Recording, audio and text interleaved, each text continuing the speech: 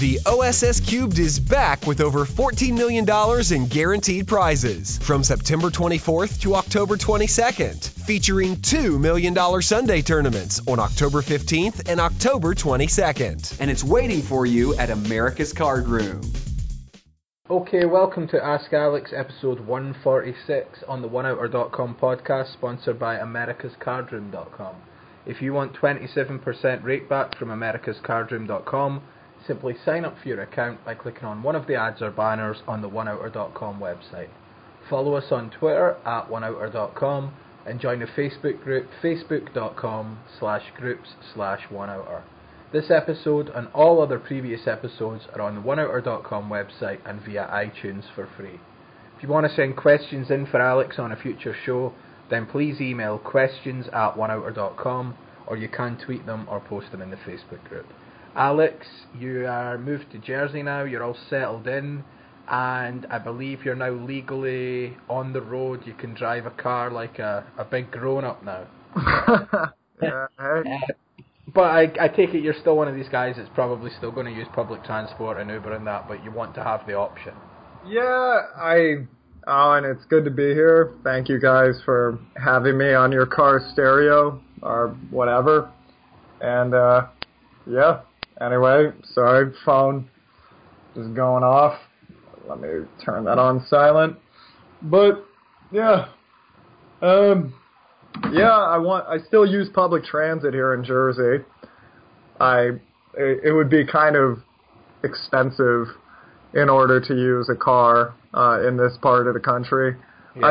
Yeah. I didn't want to get my driver's license here, and I hadn't been back to the States in 10 years or something. So for those of you who haven't heard this, the reason I don't have a driver's license is when I was 18, I moved. Well, I didn't have one in high school because I couldn't afford a car and I couldn't afford driver's ed. When I got out of high school, I lived in the U District in Seattle, where to give you an idea of how dense that is, I think there's 5 movie theaters within 6 blocks. So pretty much whatever you want, you could walk to. I moved to South Korea about a year later. Nobody drives there. I moved to Malta a year later. Nobody drives there. And then I moved to Costa Rica, where if you drive, you will get killed, is what I felt like. You were better off just paying a taxi driver who actually knew what he was doing, $6 to get you across the city. And then, so anyway, I come back, I'm 29 years old. I don't have a driver's license. And I'm thinking, I do not want to turn 30 and not have a driver's license. I don't want to be that person. Mm-hmm. So really the options were learn the rules of the road, because I found out they were different than Costa Rica. Different people have the right of way in different countries. Learn in Arizona or learn in New Jersey, New York with all that crazy traffic. And I said, I think Arizona would be a lot easier. So, I took my driver's test, first try, got a 92. I took a turn 5 miles an hour too slow because I was trying to be safe in front of the instructor. Apparently that got me dinged. And I went 2 miles too slow. I thought I was in a 25. I was in a 35. So for a few seconds, I was just driving 10 miles an hour, and then I was thinking, hey, that guy's really riding my ass. Oh, I'm in a 35. Okay. So, got the driver's license. That was nice. And, now I'm out in Jersey and taking planes, trains, and automobiles everywhere. So you mastered the flop, but you've not mastered the turn yet. Come on, that's good. That's why you get the big bucks. Come on, that's good. Oh my God. Are you a father? That was a real dad joke. Yeah, I know. I'm doing. Well, I was 34 yesterday. So it was my birthday yesterday. Yeah, I turned 34. So I got 4 years on you. Yeah, you do, you old man. Yeah, you wait till you get to this age, and that's it. It's good. It's still the same. But definitely more dad jokes and crap like that, wordplay that you just, I don't know. It's weird. You shy away from when you're a good, sensible adult. Yeah. they're that bad that they're good. You still need to say them. You know, they need to be said. Actually, I should give a shout out. My friend I was talking with recently. I mentioned another podcast that I listen to, and I've been listening to this for years. I mean, way back 2011 or before then even. Wow. It's called Gambling with an Edge, and it's two guys in Vegas. Bob Dancer, who's like a professional video poker player, and this guy Richard Munchkin, who's a fascinating character. He's like one of the best advantage players, as they're called, in the world. You know, blackjack, other games, casino. Just looks for the edge. All this. He's in the Blackjack Hall of Fame. One of the best card counters on the planet. He also, in the late 80s, early 90s, was a director of like maybe 10 or so really like I don't want to say third rate, but that sort of kung fu movies that were out there and just straight to video stuff. One's called Ring of Fire 2, all these things. Deadly Bet, one's called. Just search the YouTube for some trailers for like Deadly Bet. That'll give you an example of like, the sort of films, you know, straight to VHS things. But really fascinating guy. Anyway, I've been listening to a few of those again. They had Lane Flack on a few months ago, but they had the girl that was involved in the Ivy Baccarat edge sorting case. The girl that was his accomplice, who when they were going to casinos and playing Baccarat, it was her that was doing this. So they had her on for an interview, and it was just an excellent interview. If you go through their archive, it's Kelly, Queen of Sorts or something, the episode's called, and it's really good. But it was funny because I was listening to their podcast, and their mic quality is terrible. The background noise, sometimes you can hardly hear the host, and it really reminded me of my show. So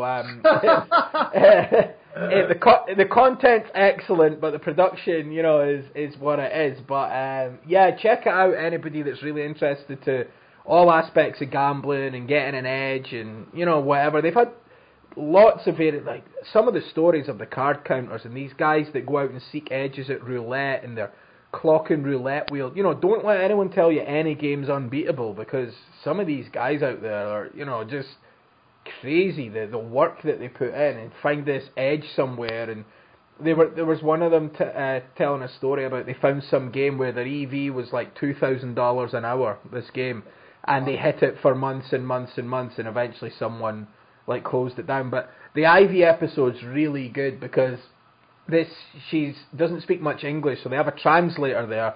They also have the excellent author Michael Kaplan, who writes all the gambling stuff. He's on the episode because he wrote an article all about it, and she's just saying things that she probably shouldn't be saying. You could just imagine Phil Ivy's like going, "Oh, don't say, you know, don't tell people this and that." But some of the stories are excellent, and it's really amusing as well. It's quite funny. She's got a great sense of humour, so definitely check out that episode anyway for anybody wanting to listen to another podcast as well. I just thought I'd mention it because it's really, really good. And I spoke to my friend and he'd never heard of it. And I just assumed I've mentioned it on the show and assumed I've told him, but maybe not. Maybe I've been keeping it to myself for all these years. But it's really good podcast, and definitely check it out. You should check it out as well, Alex. Yeah, it sounds fun. I'm intrigued by the Kung Fu movies. I want to meet this guy now. Yeah. He's just one of these guys that I've read other sort of interviews from. He wrote Gambling Wizards, conversations with like top gamblers, and he spent some time with Billy Walters, and a huge interview with him. This other guy that was like crushing horse racing for millions in Hong Kong with some computer simulator. Chip Reese, there's a big Chip Reese interview in it. He interviewed Chip Reese for like and an in-depth interview. You know, it's a really good book you should check out. It's on Amazon, Gambling Wizards, Conversations with the World's Top Gamblers or something it's called. And that was kind of the inspiration for me to start OneOuter.com and kind of going full circle. I read that book and thought, I'm going to go out and just interview poker players, you know, as many as I can, sort of thing. So I'm looking that up right now. Gambling Wizards, you called it? Gambling Wizards by Richard Munchkin, and it's Munchkin as in the Munchkins from Wizard of Oz. Wizard of Oz. Yeah, I bet he's never heard a joke about that. I think he actually changed his name to that because he's a really wee guy, and like he wanted a name, like for being a director, he changed. Yeah, it's not his real name. I read it's not his real name. It's not his birth name. He changed his name to Richard Munchkin. So. I'm gonna change my middle name to Assassinato. So. Yeah, you could. Why not? So do you guys know my middle name?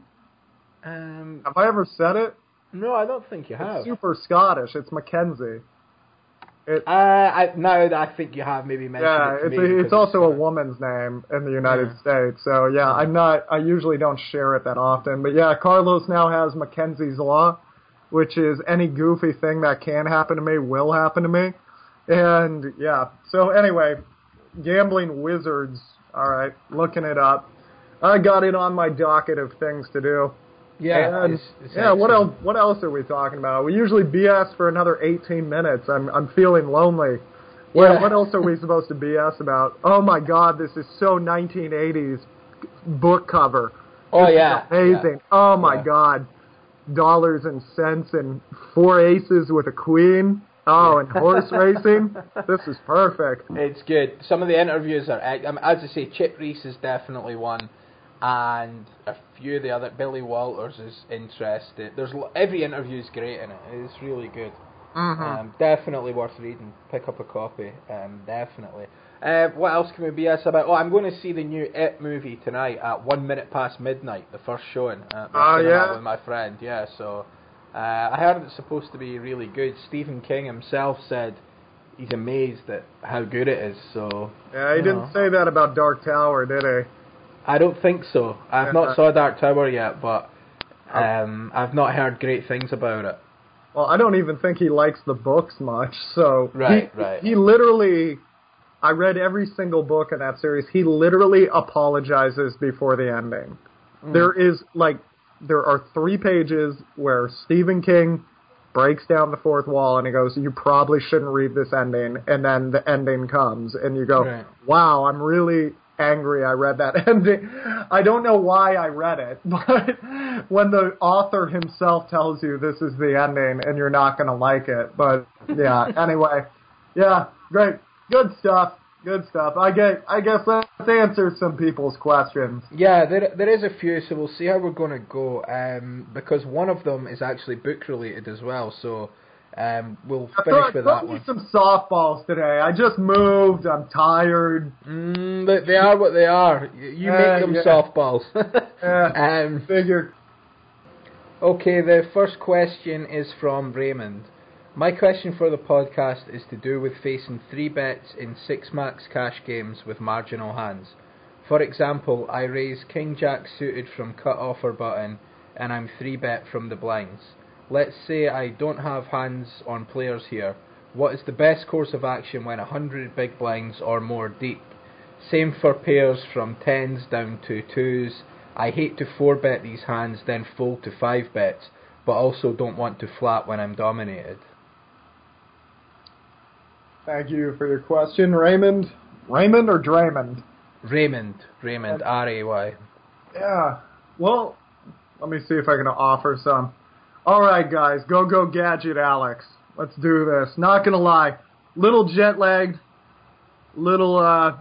Somebody ran a jackhammer at 8 this morning when I was in Queens. Didn't sleep that well, so yeah. All right, Alex is showing up. All right. Guys, ready? Here we go. Now, King Jack suited, beautiful hand to flat, in position. I really like that hand. Now, you got to ask yourselves, what am I worried about when I flat with that hand? And I think, well, let's try this on Barry. Let's all embarrass Barry. Barry, what are you worried about with hands like King Jack, King 10, Ace Jack? Well, being like King Queen or Ace King. Yeah, exactly. Now, when is that going to get expensive? Is that going to get expensive on the flop, turn, or river? Flop, probably.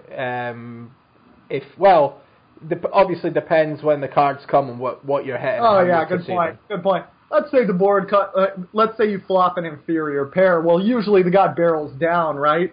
Yeah. And that's when you get a problem. Yeah. That river bet is pretty significant. this makes it a really good idea to look at what the guy does on multiple streets before it comes out there.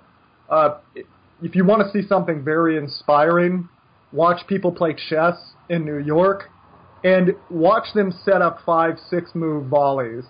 And it's very interesting because these guys are playing for $20. And by the way, half the time the crackhead doesn't pay up. But for $20, they will go 5, 6, 7 moves ahead. You're playing poker for thousands of dollars, and a lot of times you guys don't think 5, 6, you don't think 3 moves ahead. Mm-hmm. If the board comes with a king, you're going to call down, most assuredly. Why would you not want to know what the guy does on flop, turn, and river?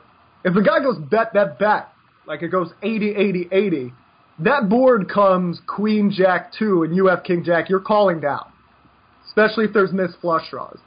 If he goes 80, 20, 20, and you call on the turn, you have just lit money on fire.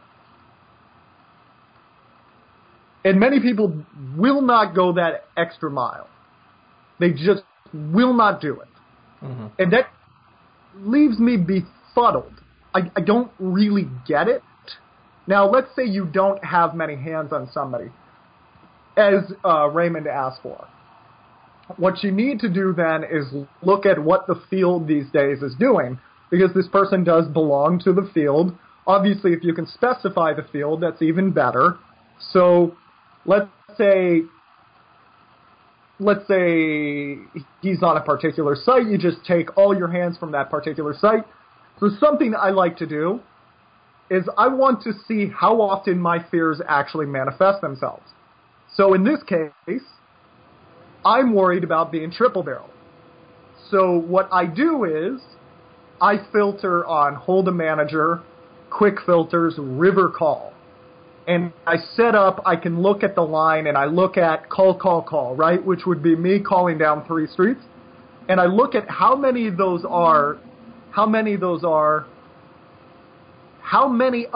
there are. Sorry, cannot speak English today, guys.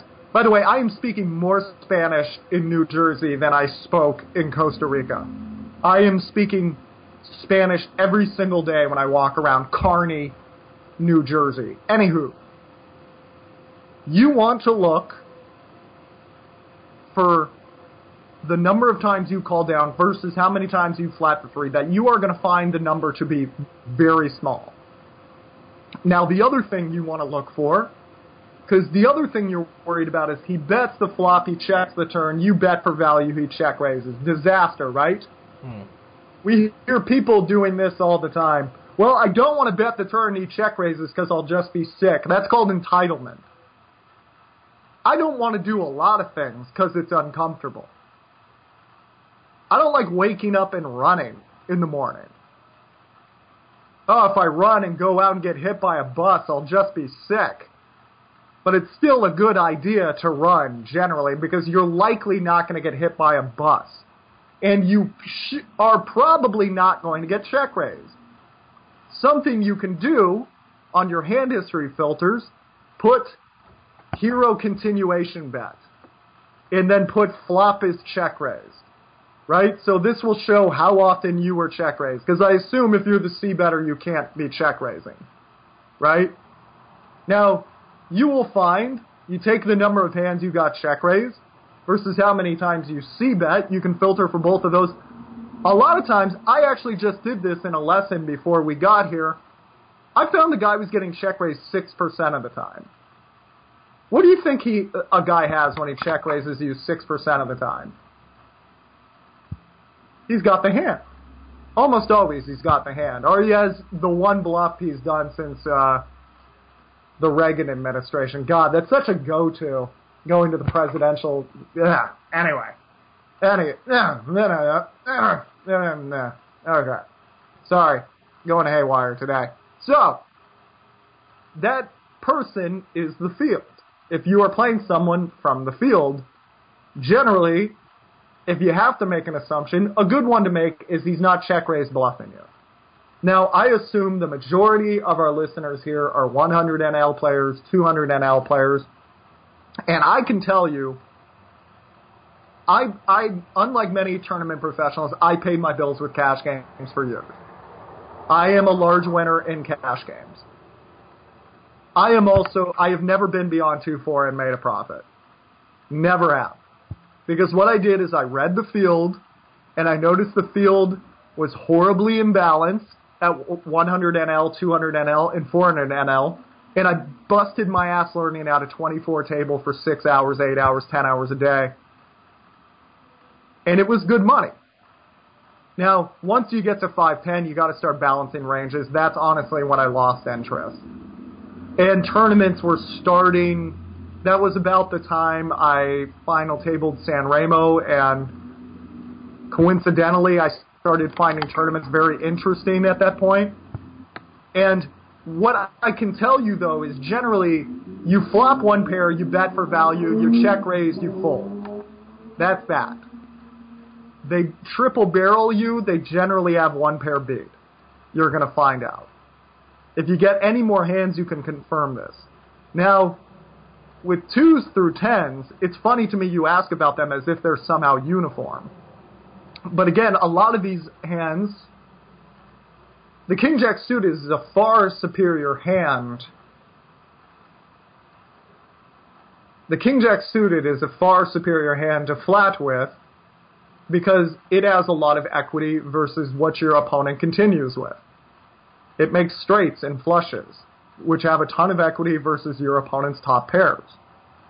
The problem with 10s, 9s, 8s, 7s is they have a ton of equity versus your opponent's check folding range. Your opponent misses, bets, you call, turn, check, you bet, they fold. You almost don't need a hand. Therefore, flatting with these hands is not my favorite thing in the world. 10s, 9s, 8s, a lot of times you can get calls from slightly worse pairs, so they do have value. Mm-hmm. 7s, 6s, 5s, 4s, 3s, 2s, if you're not bluffing on a number of boards, I don't love it. So something I'll see is guy's 3-bet is 13%, his C-bet is 80%, and in one 3-bet pot I've seen him check back top pair. That to me means when he C-bets he doesn't have much. If you look at on Flopzilla, you have to remember his 3-betting range is not perfectly the top 13%. Many people will flat Queen 10 offsuit, but 3-bet Queen 6 suited or something along those lines. If you look at that slight polarized 13% range, on a number of boards, you're going to find the person missed. So if I have 2s and the board comes Jack 6-5, and the person C-bets, I know that board has missed him the majority of the time. I am raising with my 3s, with my 2s.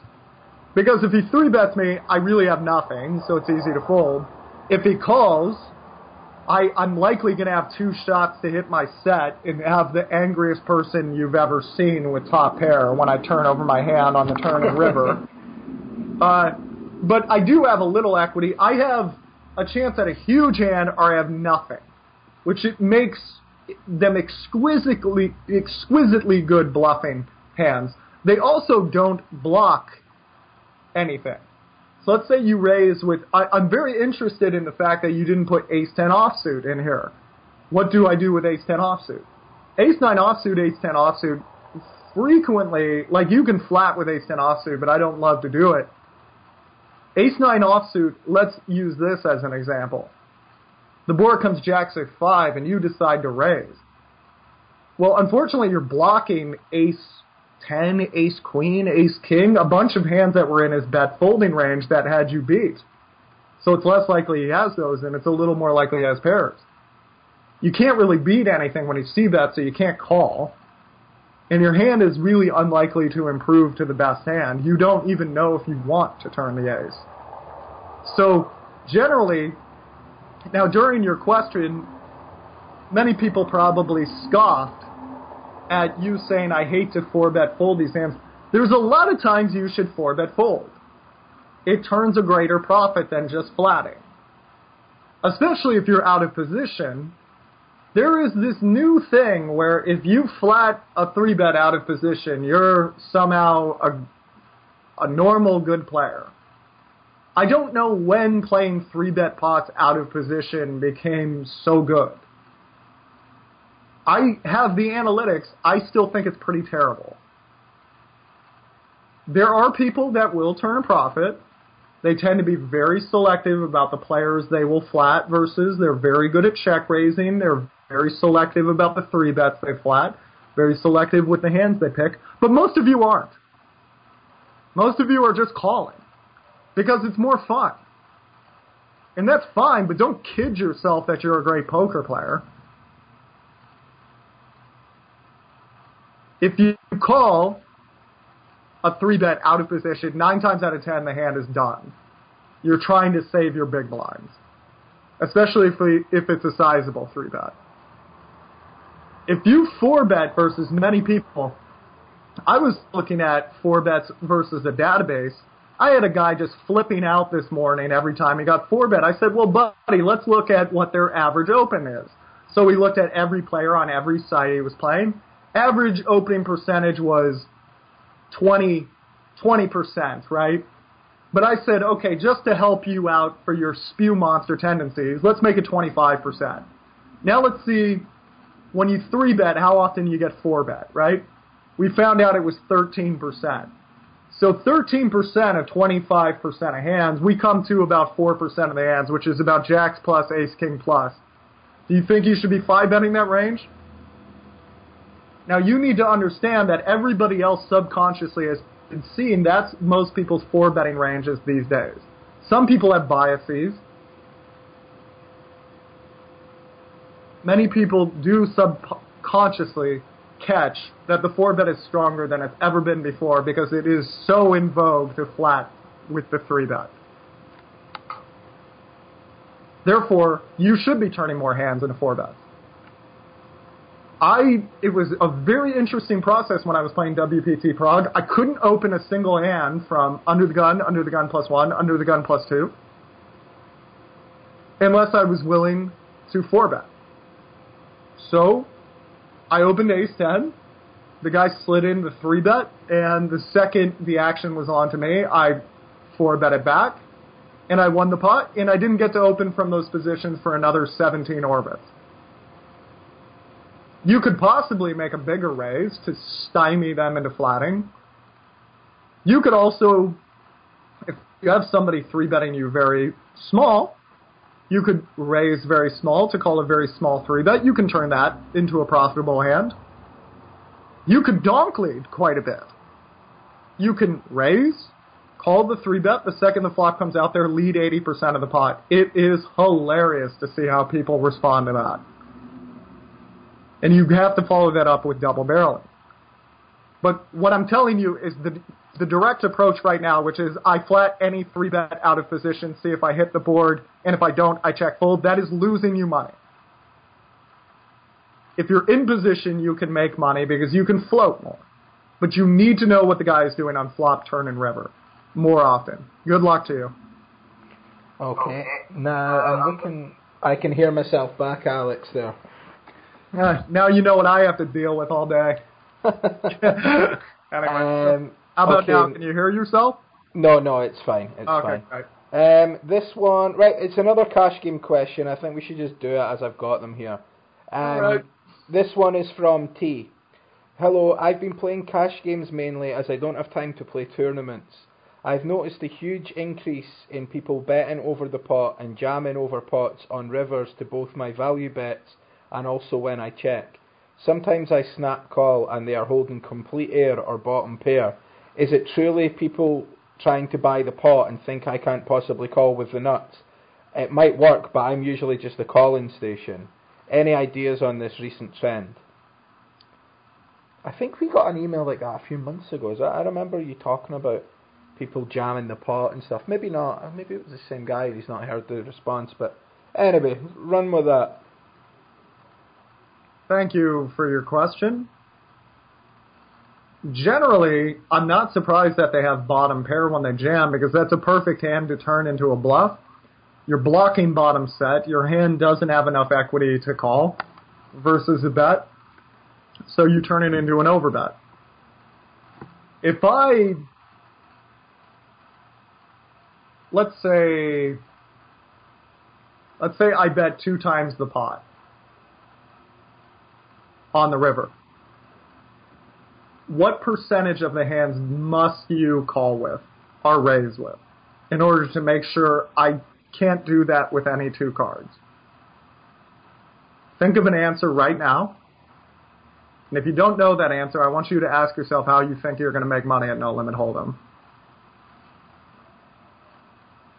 Do you think even the Flamingo doesn't know the odds off of every one of their bets? You need to do something with 1/3 of your hands.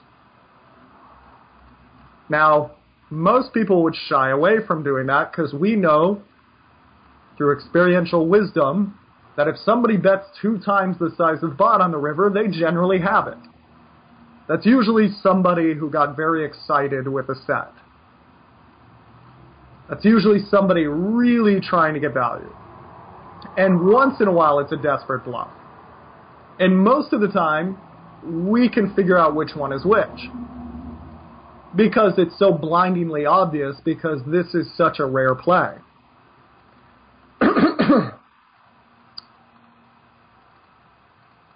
If you were calling with 1/3 of your hands, if somebody bet 2 times the size of the pot on the river, in 99% of games on Earth, you would be lighting money on fire. And thus the overbetter has an edge. Because the overbetter is going to make that bet, and you are not going to call with 1 hand out of 3. If you can imagine a flush draw coming in, the guy barreling 2 times the size of the pot, and you needing to call with second pair in order to make him unprofitable, you are starting to understand why the overbet is such an extreme move. 5 years ago, I wrote an article called "It's Called No Limit for a Reason." Everybody acts as if you have to bet 1/3 pot, 1/2 pot, 2/3 pot if you're feeling really sexy. Yet, once they started using these solvers, what was the first thing the computer started doing? Every time MIT or one of these universities has tried to program a bot to understand mathematically how to get humans to do what it wants, what does the computer do? The computer is overbetting constantly. Constantly. I probably shouldn't give away this move, but I'm going to because I've decided to be a full-time teacher. And anyone who invests in me in the future needs to know that I am more studied as a player than most. So that does affect my equity, but you guys will not be affected by this.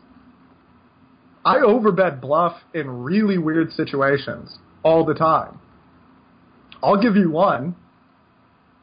I raise from the small blind. In the big blind, I get one of these guys calling me who looks like he has a problem with me.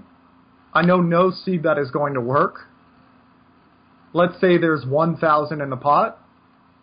The board comes Jack 4-7. He's expecting a c-bet of 500. He has 10,000 back. I bet 3,200. Now think about having King Jack there at the beginning of a live tournament and your opponent has done that. Yeah. What would you do? I'd fold. Everybody folds. They show me, then they fold. Then they mock me. And which is fine. I just go, yeah, I hate pocket jacks. Is always my line, right? I hate queens.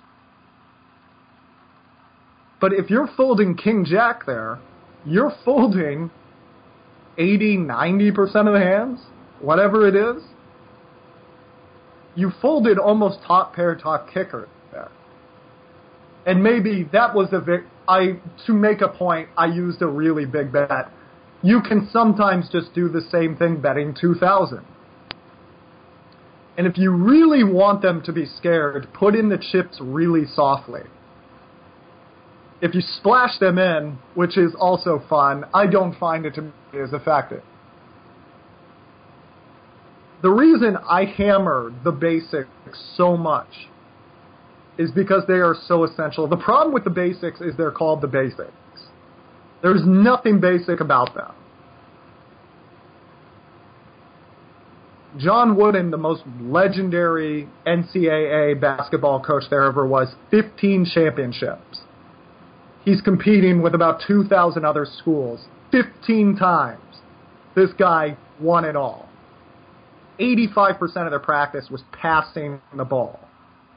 Because every turnover was a chance for the other team to win. A turnover maximum costs you 3 points in basketball. A turnover in poker, giving the guy control of the hand, one errant bet could cost you the tournament. When number one pocket fivers hire me as their coach, do you think we go over thin river spots? No. We're on the train, I have my laptop open, and I'm hammering them on basics. You bet this much, how often does it have to work? What hand does that mean he needs to call with? Just this, again and again and again and again. And I do think you're going to see overbets come more into the framework, especially as these solvers become more popular. By the way, I'm not a big fan. They're very fascinating.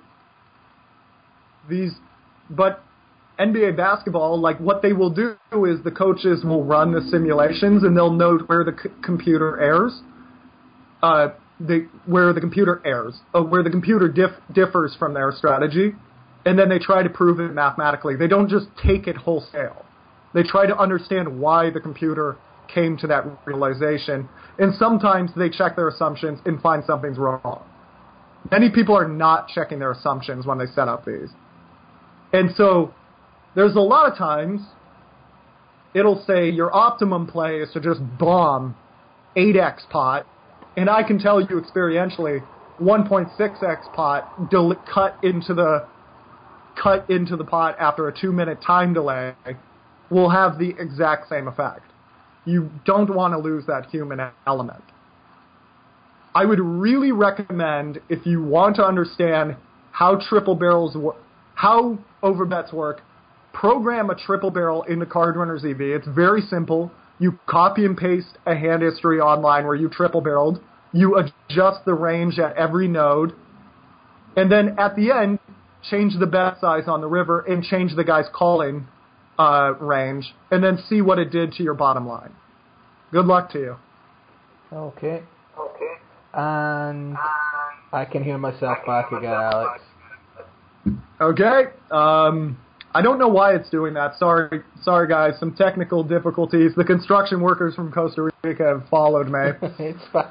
It's fine. I just say it so that it doesn't. We just obviously couldn't go on like that. One of me's enough, and one of you's enough. We start throwing it in. I mean, we're going to lose people. Okay. Yep. This one is. Let me see what one we're going to finish from. Right, we'll leave that one to last. We'll do this one. What's your number one thing? Actually, you maybe just already answered it. It's from Marcus. What's your number one thing I should be doing in poker just now? Adding to my game or working on that would give me an edge over many recreational players. Thanks and love the show. Buy a lesson with me. Anyway, no. That should be your number one thing. Well, let me ask you a question. Well, there's a couple things. While you're thinking, I think what you've just said is a great thing for some people that you don't see enough of, really. Like you say, it is no limit. People overbetting and people feeling that even, on the river, the pot's 7,400 and people always bet, like, make it 11,000 or whatever, if you're deep enough, and it just opens up a complete new dynamic, really, when you think of it. It reminded me of a tournament I played recently. There was this guy at the table, never played with him. He must have been 60 years old. I think he was an Arab, He was certainly Middle Eastern anyway. And he was a really, he was in every pot, whatever. And I played a hand with ace-queen. I raised the 3-bet, I flatted, it came queen high. Long story short, he barreled like flop, flop, turn, and river, and there was a missed flush draw, and the pot was maybe like 4,800, and he just put 9,000 in, you know, from like a 20,000 stack, and I was sitting there going, like, what the fuck, you know, what's the play what here? do I do? And I'm like, what? And eventually I looked at him, and I just, you know, I was talking with him and that, and he started talking to me, and I just made a read that he wanted me to fold, and I was like, oh yeah, he missed flush. I thought he missed a flush and called, and I was right. But I mean, that was a spot I was, you know, I wasn't sure what to do. Yeah. And the situation was, yeah, and that's a guy that's, you know, the guy was just a complete gambler, whatever, but he still, like, can put anybody in a, you know, and just go, what's happening here? You know, like, what do, you know, and it was a strange, you know, if the flush came and he did that as well, and he doesn't have the flush, he's got bottom pair, he's probably, so it's still, just because it didn't come, actually made my call easier, you know what I mean, because it gave me the, you know, what he was sort of, like, doing or thinking, but it's, you can put people in spots by just doing that. It's, you know, it's really, I don't see it a lot in tournaments. I see it a lot in cash games, but I really don't see it a lot in tournaments. You know, that's why I was like, shit, what's happening here? You know, it's... Yeah, I every time one of the times I use it always is the first two stages of a tournament. What does everybody do when they drive to a tournament that's an hour away or they fly there? They say, okay, don't screw this up. First two levels, everybody's playing their best poker. Then level 3, everybody decides they're bored and screw it. So level 2, on the river, I'll just bet 2.8x pot to shove the guy in. And I gotta fold there 90% of the time because the guy doesn't want to go tell his wife that he busted 40 minutes into level 2. Yeah. He just doesn't want to do it. And a lot of times I pick a board where I'm pretty damn sure he has one pair, and nobody wants to. And I mean, if they catch me, they catch me. Such is life. I go to enjoy Vegas. I go to enjoy my life away from the felt, but they usually don't. It doesn't. This makes you really streaky, by the way. At the beginning of the year, I had a ton of online final tables. I had 2 live final tables, and then, you know, just 2 months, nothing happening.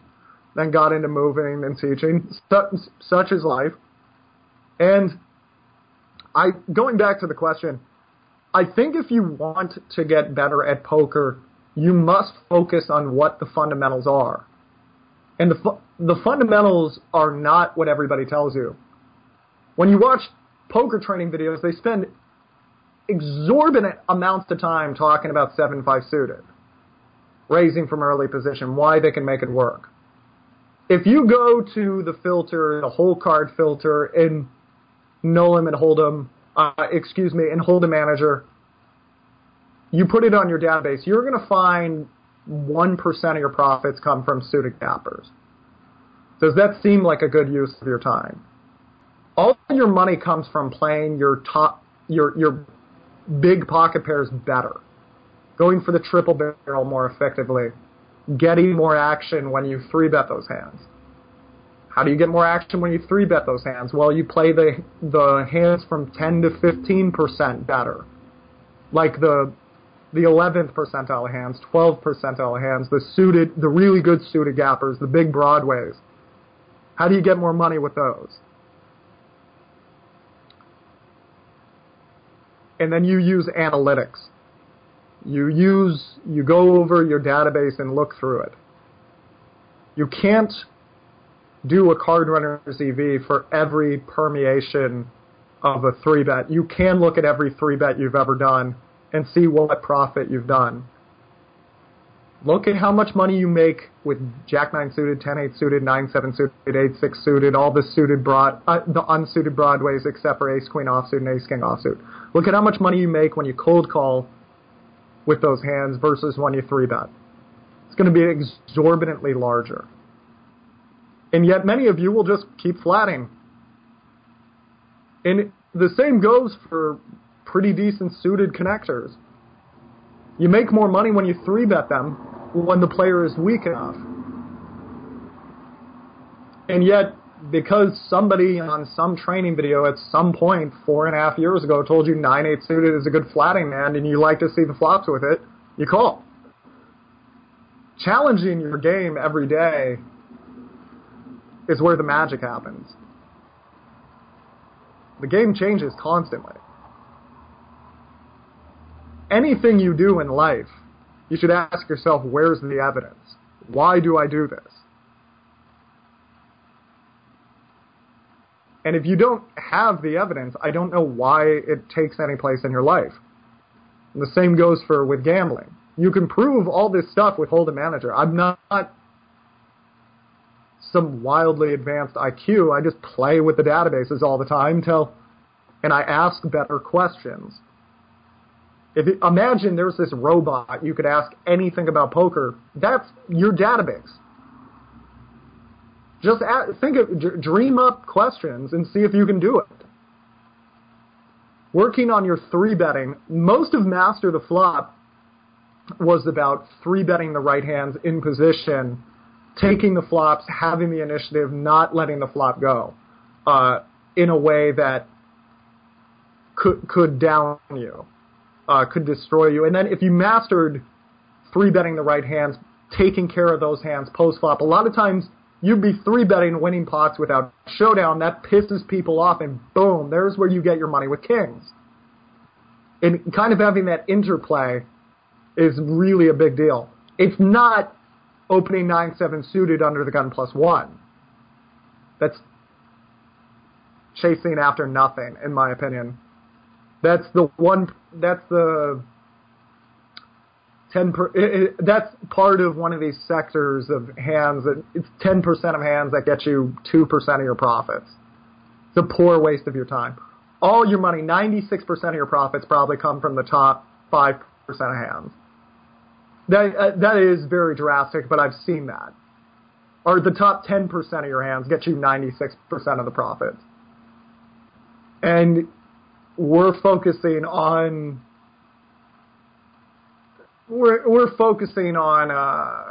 watching YouTube videos about who did what at some World Series event. How much time do you Facebook per day? Versus how much time do you study? When you do study, is it just hand history reviews? You got to think of it like this. Imagine a coach that just watched you play and said, I wouldn't do that. I'd do that. Yep. That's most hand history reviews. When you actually get down to the database and you say, like, when you do this, you're just losing your ass off. But if you do this, you're going to be making money hand over fist. That's where the money is. And that's mostly what I do in my lessons, and I really like my work. I mean, I can teach you without databases. I will teach you the things I've confirmed with database analysis. I do have access to live databases, not terrific ones, but I do. It's obviously really hard to get a large sample. But I do have friends that have tried to make live HUDs, and I have tons of hands from all my time playing, and I've been able to look at my students' databases and confirm things across the spectrum, different nationalities of players, and more or less the same things work everywhere. And I've confirmed it myself by playing in Europe, Canada, and the United States, and the Bahamas over the last year and a half. So, yeah. Anyways, I guess we have time for one more. Yeah, the last one's quite a good one to end on as well. It is from... That was the other guy. It's from Stephen. Hello, I'm about to go on vacation, and I love to get through a few books. I'm looking for you guys' top book recommendations, poker or gambling related, obviously. Thanks. I don't read a lot of poker books or gambling related books, so maybe Barry would be better for this. Gambling Wizards? Well, one would be The Myth of Poker Talent that someone wrote, I know, that Alex wrote. You could recommend your own book, Alex. I forgot I wrote one. Yeah. Sorry. Yeah, my ones would be definitely Gambling Wizards that I mentioned at the start by Richard Munchkin. And I would also say Fortune's Formula by William Poundstone. That's all about Kelly Criterion and bankroll management, but it goes into everything about Ed Thorpe card counting, roulette, tracking. It just gets you thinking in that sort of way. And let me think. I'm actually looking at a bookshelf just now. I'm trying to see if there's anything else that jumps out. I read a lot of books about sports these days because the thing about poker that we all forget is poker in its current form is very much in its infancy. No Limit Hold'em was so rare. People used to fly from out of the country to go to the Stratosphere to play a $100 event that mimicked the World Series of Poker because it was so hard to find a No Limit Hold'em tournament like the World Series of Poker. No Limit Hold'em games got rated all the time. It was No Limit Hold'em. The main event was on at 2 in the morning on ESPN. The year Huck Seed won, I don't even think they bothered to record it. So we have to remember that this game is very much from its infancy, and if we want to see how the game is going to develop, we should look at how other games have developed. So I have a book on chess that I'm looking to get through. I've been reading a lot about baseball and basketball analytics. I was reading books about I read a book by a GM in football, how he picks players, how he doesn't pick players, and you'll find a lot of correlations. And I find also, if you're a guy, a lot of this stuff is interesting to begin with, athlete appraisal and whatnot. The other thing I like about athletes is they do not have time to talk. They get to the point really quickly. And furthermore, they're in a business where performance is rewarded or you are destroyed based on your lack of performance. I find it very funny in poker, a very meritocratic institution. No college professor has ever transitioned into the game and just crushed it. Can you think of a psychology major that came into poker that just destroyed Barry? Not off the top of my head. How many ex-athletes have done well in poker? Thinking of a bunch of them right now, right? Yeah. Interesting, huh? Doyle Brunson was... Doyle Brunson, college basketball star. I believe, Patrick Antonius came from tennis. David Benjamin came from tennis. Mm-hmm. There was a lot of. I remember at one point I had five students in a month that were ex-state wrestling champions, and the reason is these guys have to learn how to execute. I'm sorry, I don't have a very high opinion of academia, especially in the United States, because it seems like the people you know, and if you say the right buzzwords and if you have the right politics, you get awarded with tenure. And if you say anything that rocks the boat, you will not get it. And that, unfortunately, is not how poker works. Poker is, can you execute? So I learn a lot about how did these teams, against all odds, execute. And reading a lot about coaching is really important, too, because you have to coach yourself when you're a poker player. You will have to find a way to motivate yourself. So I just read a book called Chasing Perfection. It was about basketball analytics. I really liked that one. The Water Boy was about the GM in football. That one I wouldn't recommend to the masses because that was it was pretty interesting, but you really have to be a big football fan to be into it. Anything by Michael Lewis is great. That stuff actually goes into a lot of analytics. So he wrote The Big Short. Yeah. He also wrote. Yeah. He wrote Moneyball, which was about how this really poor baseball team in the United States got to the point where they won 24 games in a row or something absurd, which just does not happen in baseball.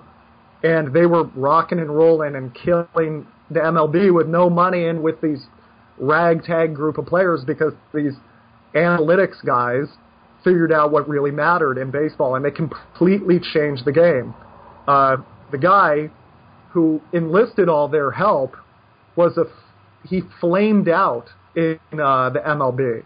He didn't do that well as a baseball player.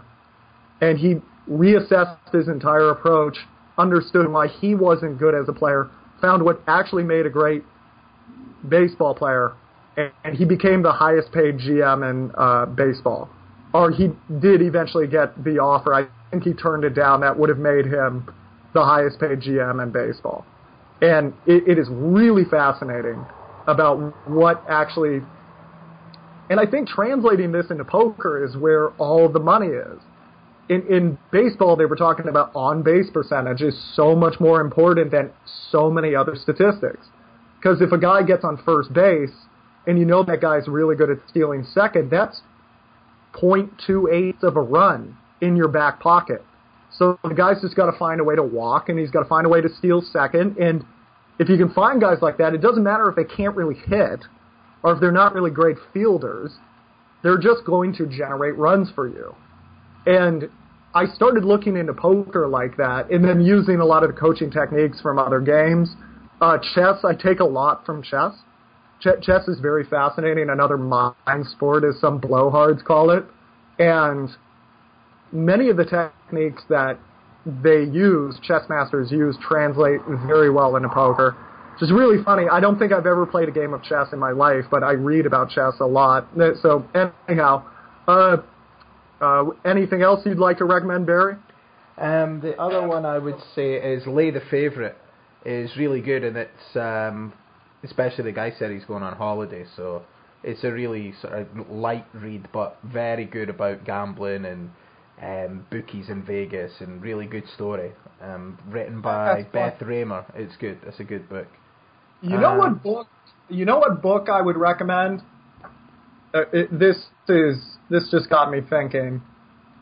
First of all, if you want light summer reading, Michael Lewis is just an amazing writer. Really easy to read and has a lot of ramifications for gambling. But there's this book called Stolen Season. And it's a guy in 1990. He was a war correspondent. He came back from a war zone, I think, to sort out his mixed feelings from what he witnessed. He decided he was going to drive an RV around the States and visit some absurd number of minor league baseball stadiums. And he interviews these guys who didn't quite make it to the major leagues. And they're in just bizarre, weird places, Barry, right? And a lot of these guys were supposed to be the next best thing. They were the champions from their neighborhoods and all that, and they're living 5 to 1 bedroom in Lakewood, New Jersey.